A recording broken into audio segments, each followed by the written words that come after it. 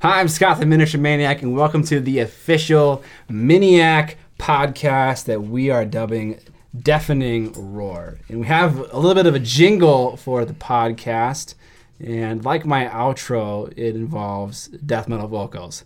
So I'm just warning you ahead of time, maybe turn the volume down, but we have two versions. I'd like you to let me know which you like first. So here's the first version.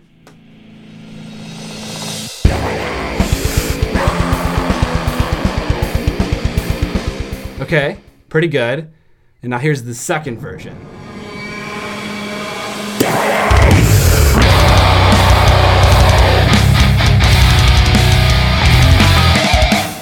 All right, those are two versions. Let me know in the comments what you like more. But we're dubbing this Season 0. And John, why are we calling it Season 0? Because we don't know what we're doing, Scott, quite frankly. Precisely. So we don't have the exact setup we'd like in an ideal podcast. Not necessarily all the right equipment. And we need a little bit more direction to make sure that our structure is the way we'd want it or what you guys would like to consume. Yes. And, you know, part of that is figuring out where you want to upload a podcast. There are so many places that you can upload a podcast. With YouTube, it's really simple. You have YouTube. That's the only place you upload videos. With podcasts, you have iTunes, you have Google, you have Spotify, you have SoundCloud, you have all of these different places where people consume podcasts. And so for this initial Season 0, it's going on YouTube, obviously.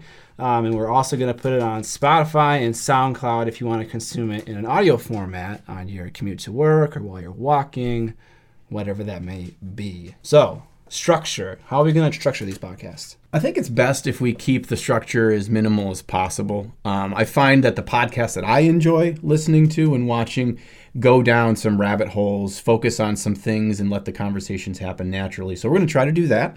But some things we want to keep going each and every episode are, what have we been painting lately? So since the last time we met, what have we been focusing on? What's been our struggles? What's been our successes? As well as answer one kind of deep dive question each episode. So a question that could have two polarizing sides to it, something where we can really dig in and see the pluses and minuses. An example would be, when is it okay to buy a recast model? Yes. And is it ever okay to buy a recast model? That has there are two opinions to that side. So that being said, we'd like feedback from you guys about what you like about this structure or just the style of the podcast, if you don't like it at all, or what things you do like that we should continue doing. We'd like all your feedback to be in the comment section below. All right, so let's start with the normal format for the video. And so let's talk about what we painted. So John, what have you painted in the last week or 2 weeks? Whew. Well, I'm kind of balls deep in my Resin Beast competition piece for Adepticon this year. Okay. So my plan was that I was going to enter Crystal Brush, and then Creature Caster announced this competition. I'm like, yes, I'm going to do that. And I'm like, I'll have time to do both. But note to self, Creature Caster models are big. Yeah. Really big. If someone doesn't understand, Adepticon is a convention, right? Oh, sure, yes. And the premier competition for painting miniatures at Adepticon is called Crystal Brush. Right. And up until, I think this year, that has been the only painting competition at Crystal Brush. Everyone enters it. But this is the first year where a different third-party company, Creature Caster, which makes big monsters, if you don't know them, check them out, they're awesome, decided to host their own competition of just Creature Caster models. Yeah. And so now there's two painting competitions going on, and John's entered the Creature Caster one. Right. And then if I get time, which I'm sure I won't, I was going to paint one of the Song of Ice and Fire models for Crystal Brush. Why that category, John?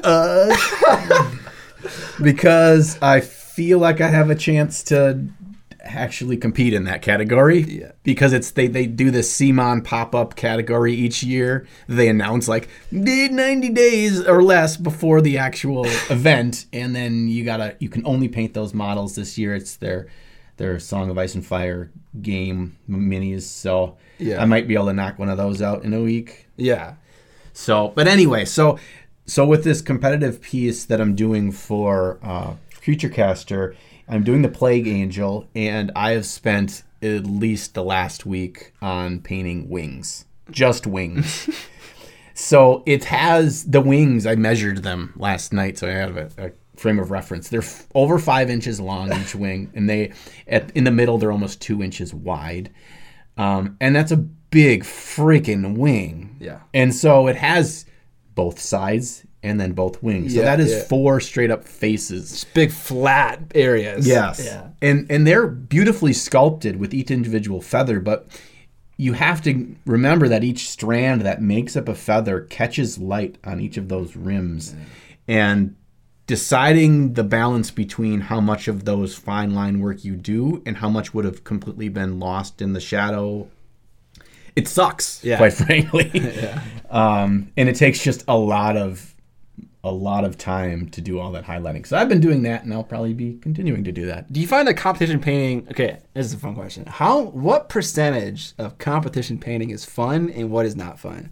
Like, if you had to take your entire model you painted, your monster, and it took 100 hours, how many of those 100 hours are painstaking, and how many are actually enjoyable?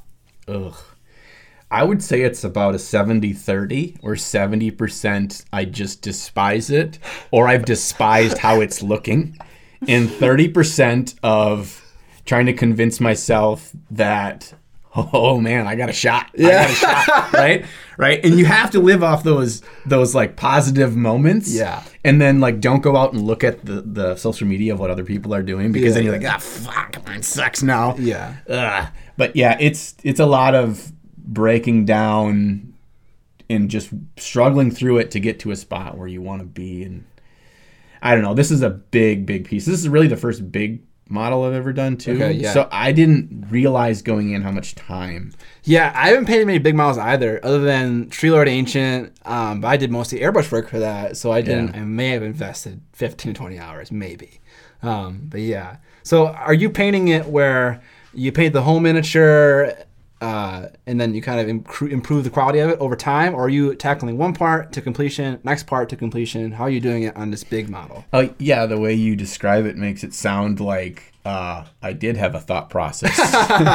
You're like, that was cool to paint. Let's paint that. Yeah. Oh, I totally did not have a plan coming into it, and I think I will have just decided upon one by the time I'm done for number 2. But I went through and I wanted to get everything like 90% and then get all the pieces together and then do that last 10%, because I'm painting him in sub-assemblies where his big huge weapon, the scythe, is separate, and then his wings are separate, the actual big rock he's standing on is separate, and then the base that I'm building is separate. That was my plan. And then I realized that once I put the scythe and the wings on, there's a huge sections that I'm not going to be able to easily navigate. Yeah. So I kind of got them all to 90. I just physically put them next to each other and then did my best. Okay. So that's what I'm trying to, that's my plan. So we'll see. But the body is mostly done. We'll see what time allows. Yeah, nothing for competition is ever really done. Yeah. You're always aware of more work. It's like you choose to decide to stop painting something. Yep. You will never be 100% done with the competition piece. Yeah. And that's a weird thing too, where I'm saying like, oh yeah, then I can maybe paint this other mini for Crystal Brush if I get this one done. But I'm never going to be done. Right. So I don't know. So enough about me. What have you been painting? Well, because it is the months and weeks before Crystal Brush, I've also worked on my Crystal Brush entry, mostly in construction. So I have this idea, you may be aware, if you're a viewer on this channel, I have an entry that's going to be called Homecoming. It's about a witch being burned on a cross, which is not historically accurate, I know, but it's cool, so shove it. But I wanted to think of a way that you could have something look super evil without it being a monster or a guy holding a decapitated head. So that's why I went with this. It's a super sinister looking witch face, and she's like almost happy to be burning alive. So I'm on the construction, on the basing work, making the display base with the church in the background. And you and I had a conversation about, what's going to make you stand out in Crystal Brush, especially in single figure. Which now it's one category. Oh. So that's a whole different topic. Oh. But now the two single categories, single sci-fi and single fantasy, are one. Mm-hmm. So when you're in a category that has like 40 entries, 30 entries, how do you stand out? And you and I decided that it was about having dimension in your base. Mm-hmm. And maybe you can explain what that means. So typically for competition pieces, your piece is on a base, and typically you have so big of size, right? I think 60 mil is the widest you can do for crystal brush. Yeah. And so folks tend to do one of two things. One, they either add little to no height on the base itself, so it just creates a 2D platform. Or two, there's the fashionable put a backdrop that I hand painted behind the thing. And you don't like that very much, do you? I hate it. I think it's absolutely ridiculous that we're taking our three-dimensional art form and we are forcing it to be 2 dimensions by putting a sheet behind it. Okay. And it's just a way to show that I can freehand. Okay. But anyway, some of them are beautifully done. Yes. Some of them are beautifully done. That was saving face right there. That was the saving face comment. Love you, Sam. So what we talked about was, okay, how can you add depth and dimension with such a small space in your base without just adding that sheet behind it? And so you are building an actual building that has depth to it, and that's a part of the story you're telling and not what's felt like an afterthought. Your piece, if you were to take your backdrop built piece off of it, it doesn't tell a story anymore. Right. It's just for the sake of it. Yeah. So I think, and even if you look at the winners of single figure fantasy and sci-fi from previous years, every single one of them has a very ornate display base. Yeah. And whenever I go to CB and I look in the case, I see so many single figure miniatures that are on their stock bases. Yeah. I don't think you're ever going to place in that category if you do that. Because you're just not going to stand out from everything else. I think a display base and then one that has nice dimension in height and also in depth is incredibly important. So that's what I've been doing. I've been assembling, scratch building, basically the front of a church, of an old style church. Having a lot of fun with it. I love making display bases.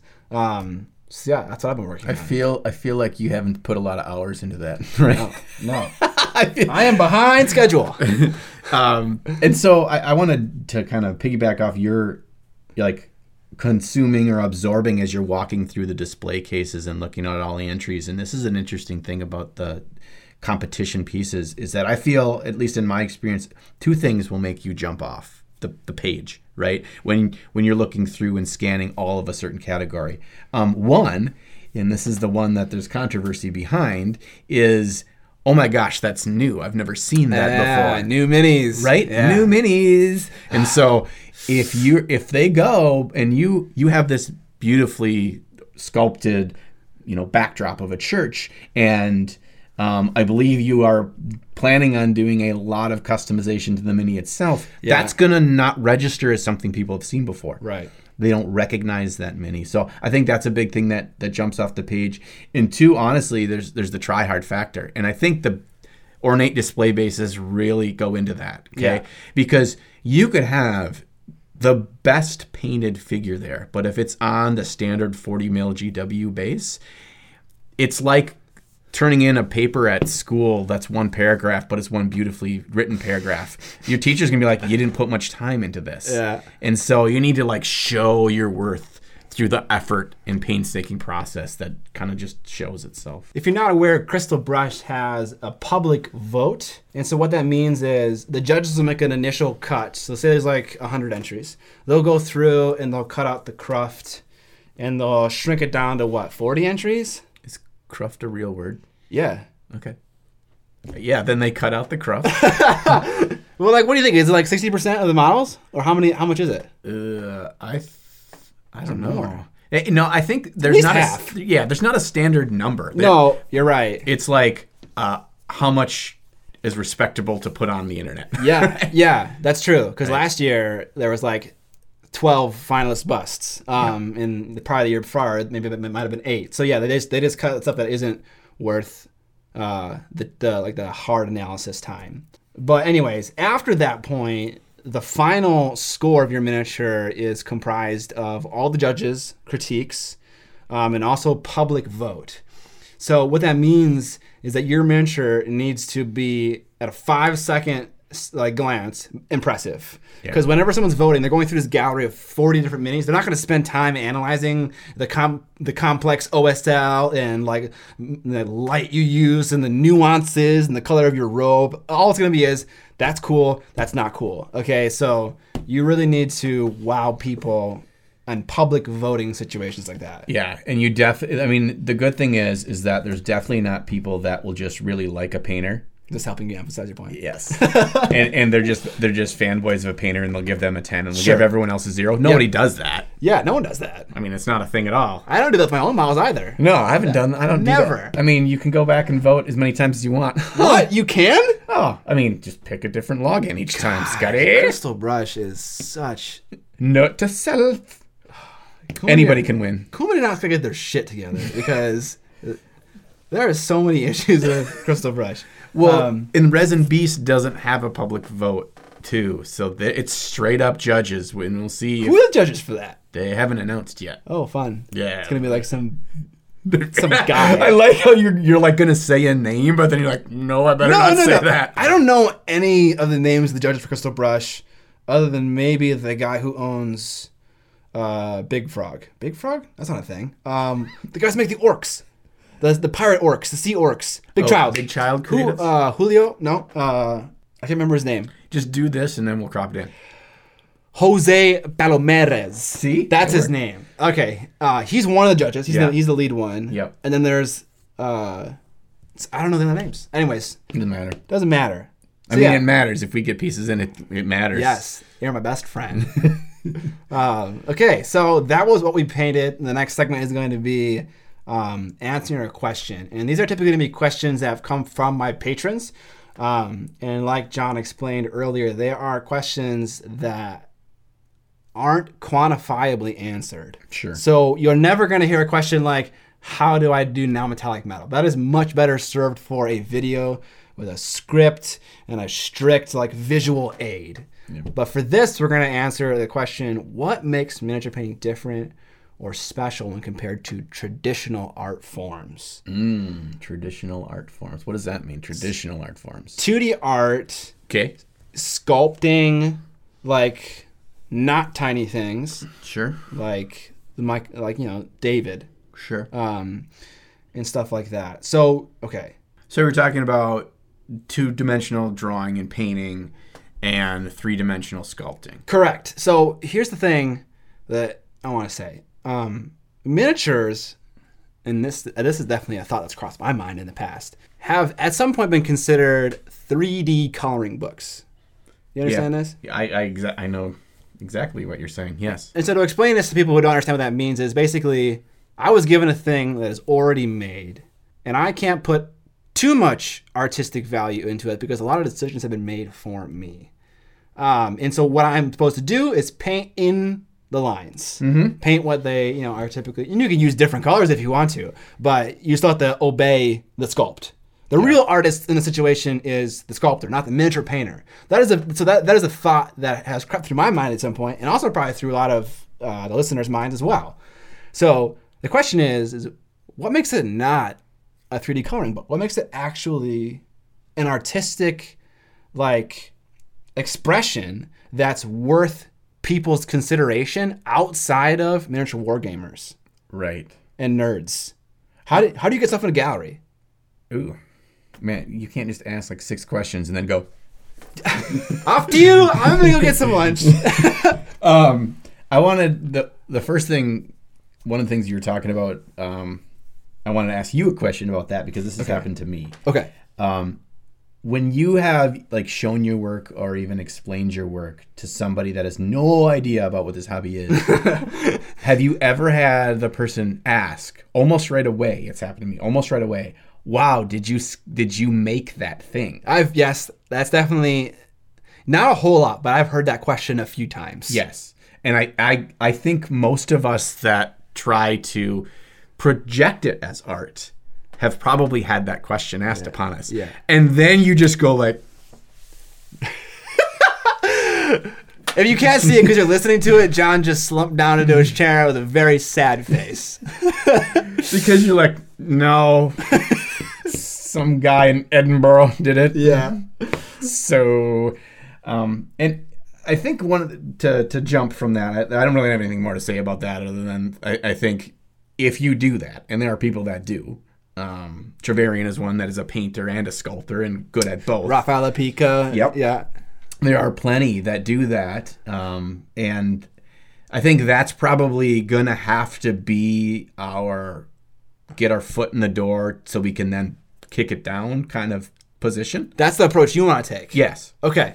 I have a different idea. Okay. For how we can approach this question. Okay. I think the issue with it at its base level is that it is still focused upon as a game and hobby first, and that such a vast majority of the consumers of these little fine plastic men are for the gaming purpose, and you just going through the motions to use it on the table. Yeah. And that's an entirely different world from trying to paint for art. Yeah. And oftentimes we're just looked at as tryhards for group one. And we are. Which we are. Right. But there needs to be some separation there to say, yes, we acknowledge that because we as artists need that fan base for us to actually survive. Because if it was just left to niche sculptors and then the consumers of those products, no one would be making any money. Yeah. And no one could actually be doing this to produce this art in the first place. Absolutely. So yeah, that's an important thing. We're not trying to say that gamers are like a second-class citizen at all, but yeah, actually necessary to growing this part of the hobby. Because when one part of it grows, it all grows. Hey. So I have a question for you, actually. Yeah. Take all the dollars that are spent on anything related to miniatures in the world. What percentage of that is for painting for the sake of painting, and what percentage is that for gaming? Is it like 90? Oh boy, 90-10? I feel like it's. Is it 95-5? I feel like it used to be about 95-5, but if you look at in the last like 2 years, especially, or maybe even last year, the amount of stuff that's being shoved down the throats of you need this new product in order for you to paint better. Yeah. And that's strictly pushed on the wannabe better painter group. Yeah. Yep. It's not just right, and then I highlight with Fenrisian gray, and then I null oil, and then where you're actually talking through the steps of your painting process in terms of exact product lines. That is just doing it to get a model out. Yeah. But when you're thinking of a more deeper level, now we have all these new fancy artist grade products that are being pushed. So I think it's gone from 95-5 to probably 85-15. Whoa. Yeah. Okay. I'm always of the impression that since we're involved in painting for the sake of painting, that tends to be what we surround ourselves with. True. You're right. And so we're not aware of the larger community of gamers. So I think it's still probably closer to 90-10 or 95-5. But it has grown in the past, and you can see that in Kickstarter. Yeah. So if you look at miniature-related Kickstarters, a lot of them are games. CMON makes a ton of that, like that's the release platform. Right. They don't make games anymore and just sell them normally. They only use Kickstarter. Right. So there's that. There's tons of other companies that also do that. I think Event Horizon is one of them. But there are also a lot of people that are doing single miniatures, display miniatures, paint ranges, all this stuff. So you can really see the rise in that, which that wasn't really a thing 5 years ago. Yeah. Well, and that's a whole nother discussion of Kickstarter and CMON. Why are you using that CMON? It's not to sustain your business model. Yeah, you sure as hell don't need it. Right. Yeah. Okay. Whereas opposed to a guy who's releasing two masterfully sculpted busts, that's a great platform to get his word out and to make money and to know how many he needs to produce. Like, anyway, we won't go down that road today, but there are a lot. You look at the brushes with the fancy wooden boxes. We're not going to call it what they're called, right? Yeah. Or we're looking at the the airbrushes with the chrome like fit you like a glove spray nozzle, and you're looking at the artist grade heavy body acrylics. Again, these are just generic words that I'm using. He's not referring to any specific product. No. Of course not. But these things are being pushed, and they're directly being pushed down your throat as you need this to get better. This is a different thing, when in fact, it's a thing that's always existed. We just slap a 4 miniature painters tag on it, and suddenly $signs. Okay. Now, we've gotten so far off of Is This Art? I love that conversation. I made a video about it. I love it. And I love to crucify companies. No one likes it more. You don't like money, so I mean, a little bit of both. A little bit of column A, column B. But anyways, the question, and you had a different angle than I wanted to have on it. What makes miniature paint different than traditional art? The angle I want to take is, okay, we consider what makes art special.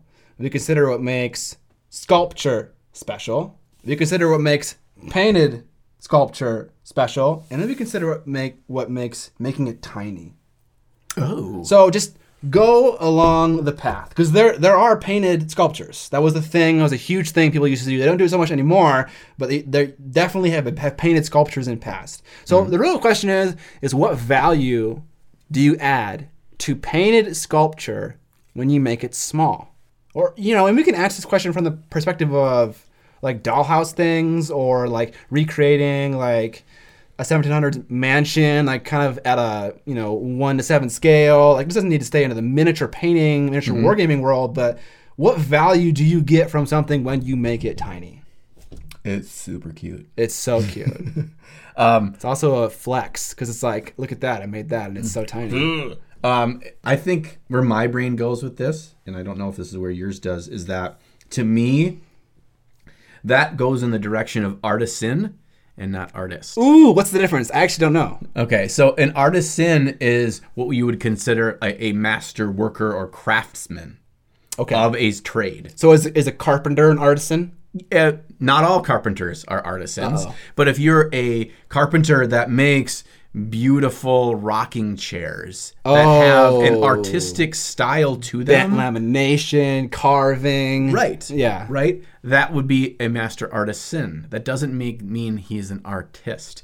You could look at it as potentially as a work of art, and so there's where the gray line happens. But when we go to bringing scale into focus, I think there is artisan factors there more than artists. So does the world differentiate this word, or is this a Jon thing? I just thought of it just now. Because I think a lot of people consider themselves artists for a lot of different reasons. Right. People at Subway who make sandwich, they're sandwich artists. You know? God, I'm so hungry now. Yeah. And to a certain sense, maybe I can't argue with them. It seems a little silly. So I guess each one is unique. Yeah. There are no two Subway sandwiches exactly the same ever created on the face of this earth. Is that the measure of art? I have no idea. But yeah, the question, does making something small make it better, different, unique in a way that makes it better than a 1-to-1 bust of Caesar that was painted? I think that it makes it more difficult to make it look realistic and have that same kind of impact. However, yes, I have found that the general world audience view of when they see a little plastic duder, even if it's painted that it looks like, oh my God, that is just a real person shrunken down. The size of it makes it look and feel like a toy. And so it's not looked at in that severity of serious art. I think we're getting into content as much as size being a limiting factor there. Okay. And again, back to the background of this form of art is in games. So we look at it in that way. Now, if I paint a space marine beautifully, and then I paint a little girl along the beach shore that's holding a balloon, equally as beautifully, you show both of those to a standard human being, one is going to resonate as art more than the other. For sure. And so our content is a bit of a restricting factor. And a lot of really talented miniature painters like to separate themselves or are beginning to separate themselves. Matt DiPietro comes to mind as someone that is trying to push away whenever possible to show that miniature art in a different setting. or a different subject matter. Roman Lapat, also another person. Yep. Yeah, so I think this may seem obvious, but I think it's important to say is miniature painting, when it follows a path that is more inclined toward an artistic subject, like Matt does or Roman does, the advantage miniatures have are that they are small. When you go into an art gallery, you don't see miniatures. Maybe you do. It's actually, I think in Chicago, the Art Institute has a room called the Thorn Room. I can't remember that's what it's called, but that is a miniature room. But in MIA and the Minneapolis Institute of Art, there's no art miniature section. So the question is not the question, but the point I'm trying to make is if someone in a museum were to see a miniature, they'd be like, holy crap, what is that? I've never seen something so tiny. Mm-hmm. And so it's like, I feel like miniatures have a really amazing opportunity to enter into the museum territory simply because it's such a new and fresh thing. How long have canvases been painted for? Right. Hundreds and hundreds and hundreds of years, right? So it's like I can see so many Rembrandt paintings, so many Impressionist paintings, Expressionist paintings before I start to be like, okay, I've kind of seen that. I mean, I'm not like a super art buff, so I have a hard time appreciating all of it. Right. But miniatures are so fresh and new that people could see that and really attach to it in a way that they don't attach to traditional art forms. Yeah, and I think from the flip side of that coin is how difficult it is to make an impact as an art studio or a place of displaying of art when the scale is so small. Right. Because when I round a corner and I see a 15-foot tall Matisse painting, and it's like, I mean, it's there, and then there's like an 8-inch wide gold filigree, all the way around, and it's just. That is like, boom, sends a message. And then like when you come across the corner into a room of miniatures and you walk in there and you're like, oh, there's stuff on that table. Is that supposed to be there? Right. I mean, maybe you're just changing the point of impact. Maybe it's not right when you enter the room or right when you walk by at that 5-foot standard viewing distance. Maybe it's when you go from 5 feet up to 2 feet where you're just like, yeah. And that happens. The harps play. The clouds separate. So, there are such a thing as miniatures in the art world. And I'm curious if you've seen these or heard of these, but they're miniature portraits. Have you ever heard of these? They're called miniatures, I think. Yeah. And they're just very small portraits. Yeah, like sometimes when I only learn about this from Instagram because from all your hashtags you link to. And yeah. When you do like miniature painting, you're just like, oh shit, that's a miniature painting. Yeah. Huh, I wonder why they tagged it with that name. Yeah, exactly. So I guess I probably should have looked this up beforehand, but I guess the question is why did people start doing that? Why do they go from an 8.5 by 11 or 10 by 15, or I don't know what the standard size for canvases are, and then go to a 2 by 4? What value did that bring to their art? I didn't look that up. Do you have an answer to that question? So the pictures could put into ye old wallet in olden times. Was there wallets back in the day? Oh, you have no idea? Right. I'm just thinking while you put your kids' little school pictures in your wallets, maybe that was it. And they're like, or maybe it started from like the pocket watches where you'd open it and then there would be, the little picture of your honey bun in there. If you took a Van Gogh miniature and you put it inside a fucking pocket watch, you'd probably be like capitally punished. That thing belongs in a frame. I think the reason they did it, because it's different.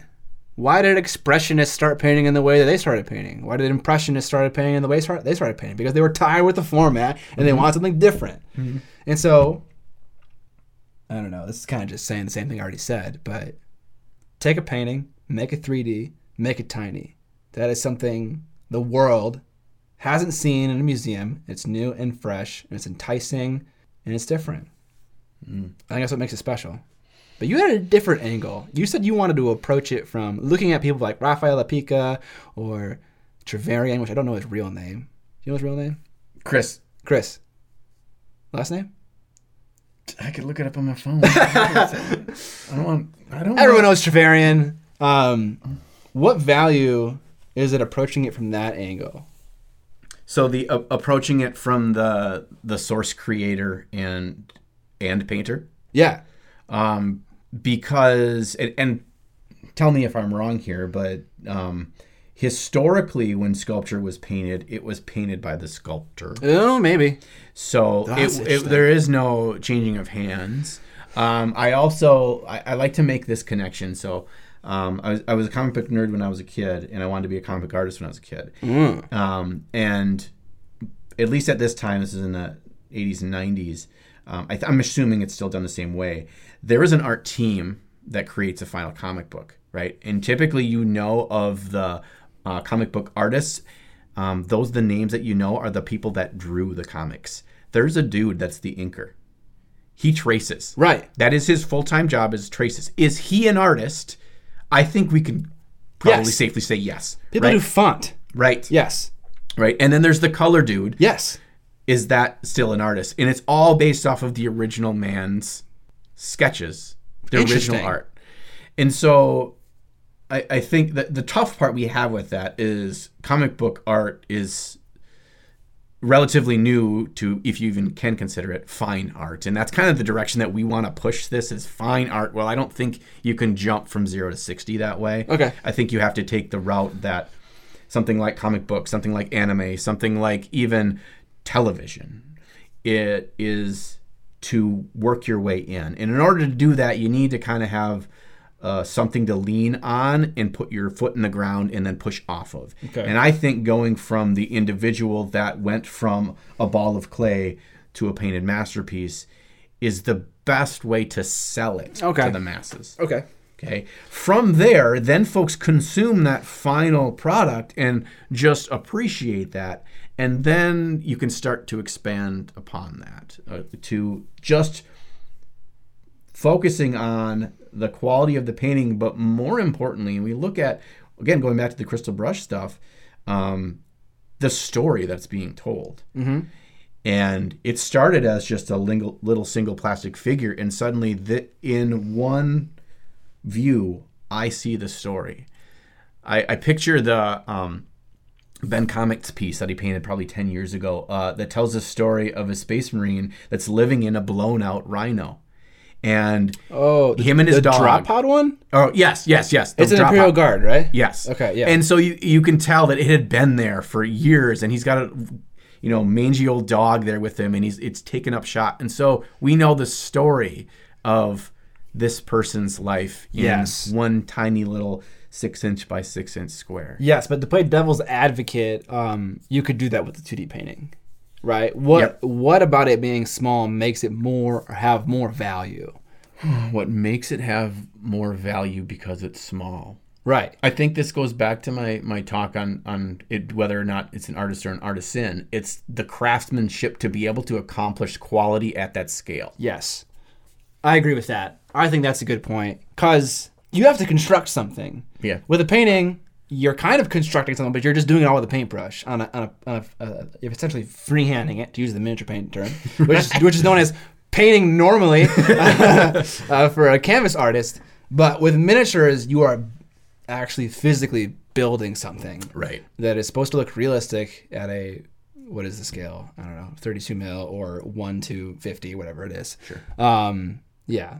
And that's a good point too, is that I didn't maybe sculpt this little figure, but in order for me to tell the story, to make it a piece of art, and I feel like a really strong factor that you need to have in order for anything to be considered art is, does it evoke an emotional response? Yeah. In order for we go from little spaceman pew pew to art, we need to craft that story, and we need to do that individually because we are the storyteller. Yeah. There is no just, I go down to the Hobby Lobby and then I buy the blurbity blur. Yeah. And then this pre-built diorama. And I pop the deuter on there and it's art. Yeah. That's not art. That's where you say, well, if I just buy the Imperium 40 mil bases and pop my dudes on there and submit it to Crystal Brush, I could argue that's not art, because that's just you taking a thing, popping a thing on, and doing the 3D coloring book, even if you do it amazingly. But you're not telling a story. So the essential to art is evoking an emotion, maybe, and telling a story. Tangent. I fucking hate the phrase telling a story because it is overused so much. But it is literally what's happening in a diorama. Yes. You are taking a slice of someone's life and freeze framing it in 3D. So you are trying to tell a story, as much as I hate that phrase. Like, people have said, like, roller coasters trying to tell a story. It's like, no, you're not. Right. You're just entertainment. Stop. Okay. Anyways. Well, let's put it this way. What's another phrase that is often used that is synonymous with tell me a story? Okay. You're putting me on the spot a little bit here. Do you already have an answer to this question? I have an answer. You have an answer? Right. That's why I asked. Give me 5 seconds. Rhetorical. Tell me a story. Are you just using synonyms? Or is this a whole new way to say this? This is not a whole new way. This is a real thing. I have no idea. Tell me. Paint me a picture. Oh, fucking hell. Right? So, synonymous with tell me a story is paint me a picture. I don't like that one anymore. That is art. That is art, right? Because art is paint me a picture is telling me a story. It is implied in the creation process. So, I think that I don't know. Fuck, I forgot where I was going with that. No, it was good. It's a different way to say it. It was good wherever I was going. Okay. You have anything else to say about this topic? Gosh. This is one of those where it's like early on, even like a year ago, I'm like, oh, nobody talks about, this with mini painting and art and stuff. I mean, it's talked about, but no one's like taking a stand. And now I feel like lately more people are weighing in on it. And I think that's a good thing. Yeah. So I don't want to beat this to dead horse here, but I really like the angle that we took on it and what makes it special. You weren't just saying is it or isn't it art. Are you patting our own egos right now? Yeah. We did a great job. Look at that video. Us. Wow. For what it's worth, Roman Lapat had a, what are they called? A gallery session where he brought his miniatures and also large printed pictures of them. And he had a session where people came in and looked at them, like non-miniature painters, non-war gamers, and looked at it and talked to him. So he's doing it. And I think if anyone's going to champion it, I think Roman's a great person to do that. So it's becoming more of a thing, if that's any evidence. I thought you were going to say that like he had 2 rooms set up. Like this is those car commercials where like, no, what's the best car for reliability? And they open the door and it's all their cars and they're all Chevys or whatever. It's like, oh, it's my car. Right? All right. So that they were going to go to a room where they had all his framed pictures of his miniatures, right? And they're like, oh, wow, Roman, you did great here. Good painting. And then they go to the next room and it's the actual miniatures and they're like, holy shit, it's tiny. Damn it. I need a cut off of that idea, Roman. Should have done it, Roman. Yeah, we can do it. Let's do it. Yeah, because we're good enough to do that. Yeah, I know. Yeah, people will come. Anyone will come. No, they won't. We only need to create like another dozen pieces. We can do that in the next 7 years at this rate. 7 years. Yeah, I think I finish one display piece at a rate, about 1 per year and a half. Yep. Yeah. I feel like someone's going to beat us to the punch if we stick to that timeline. Yeah, we shouldn't have said it. Now everyone knows. Damn it. Okay. Well, anyways, I think we had a good conversation. To recap, my opinion was that miniature painting is special because it's tiny, which is stupid, but I think it's worth saying because people haven't seen it before. And it could really capture someone's imagination and attention because this is something that's not normal. And then Jon said that there is an artist versus artisan quality to it, where the value comes in the construction of something real at such a small scale. And that in and of itself is impressive. So that a good recap? I like that. Okay, cool. So that is the end of season 0, episode 1 of Deafening Roar. If you guys have any feedback for us, we'd love to hear it in the comment section below about how we can make this better. Maybe it sucks. Maybe we'll just stop after 3 episodes. But we planned 3 episodes for season 0, and if it's any good, we will continue it. Watch all 3. Yeah. Yeah, and before you tell us to stop, and then you can. Yeah, because it's going to change a lot in the next 2. It's not going to. But anyways, guys, thanks for tuning in. I don't have an outro planned. Okay, we'll cut it on that. See you next time.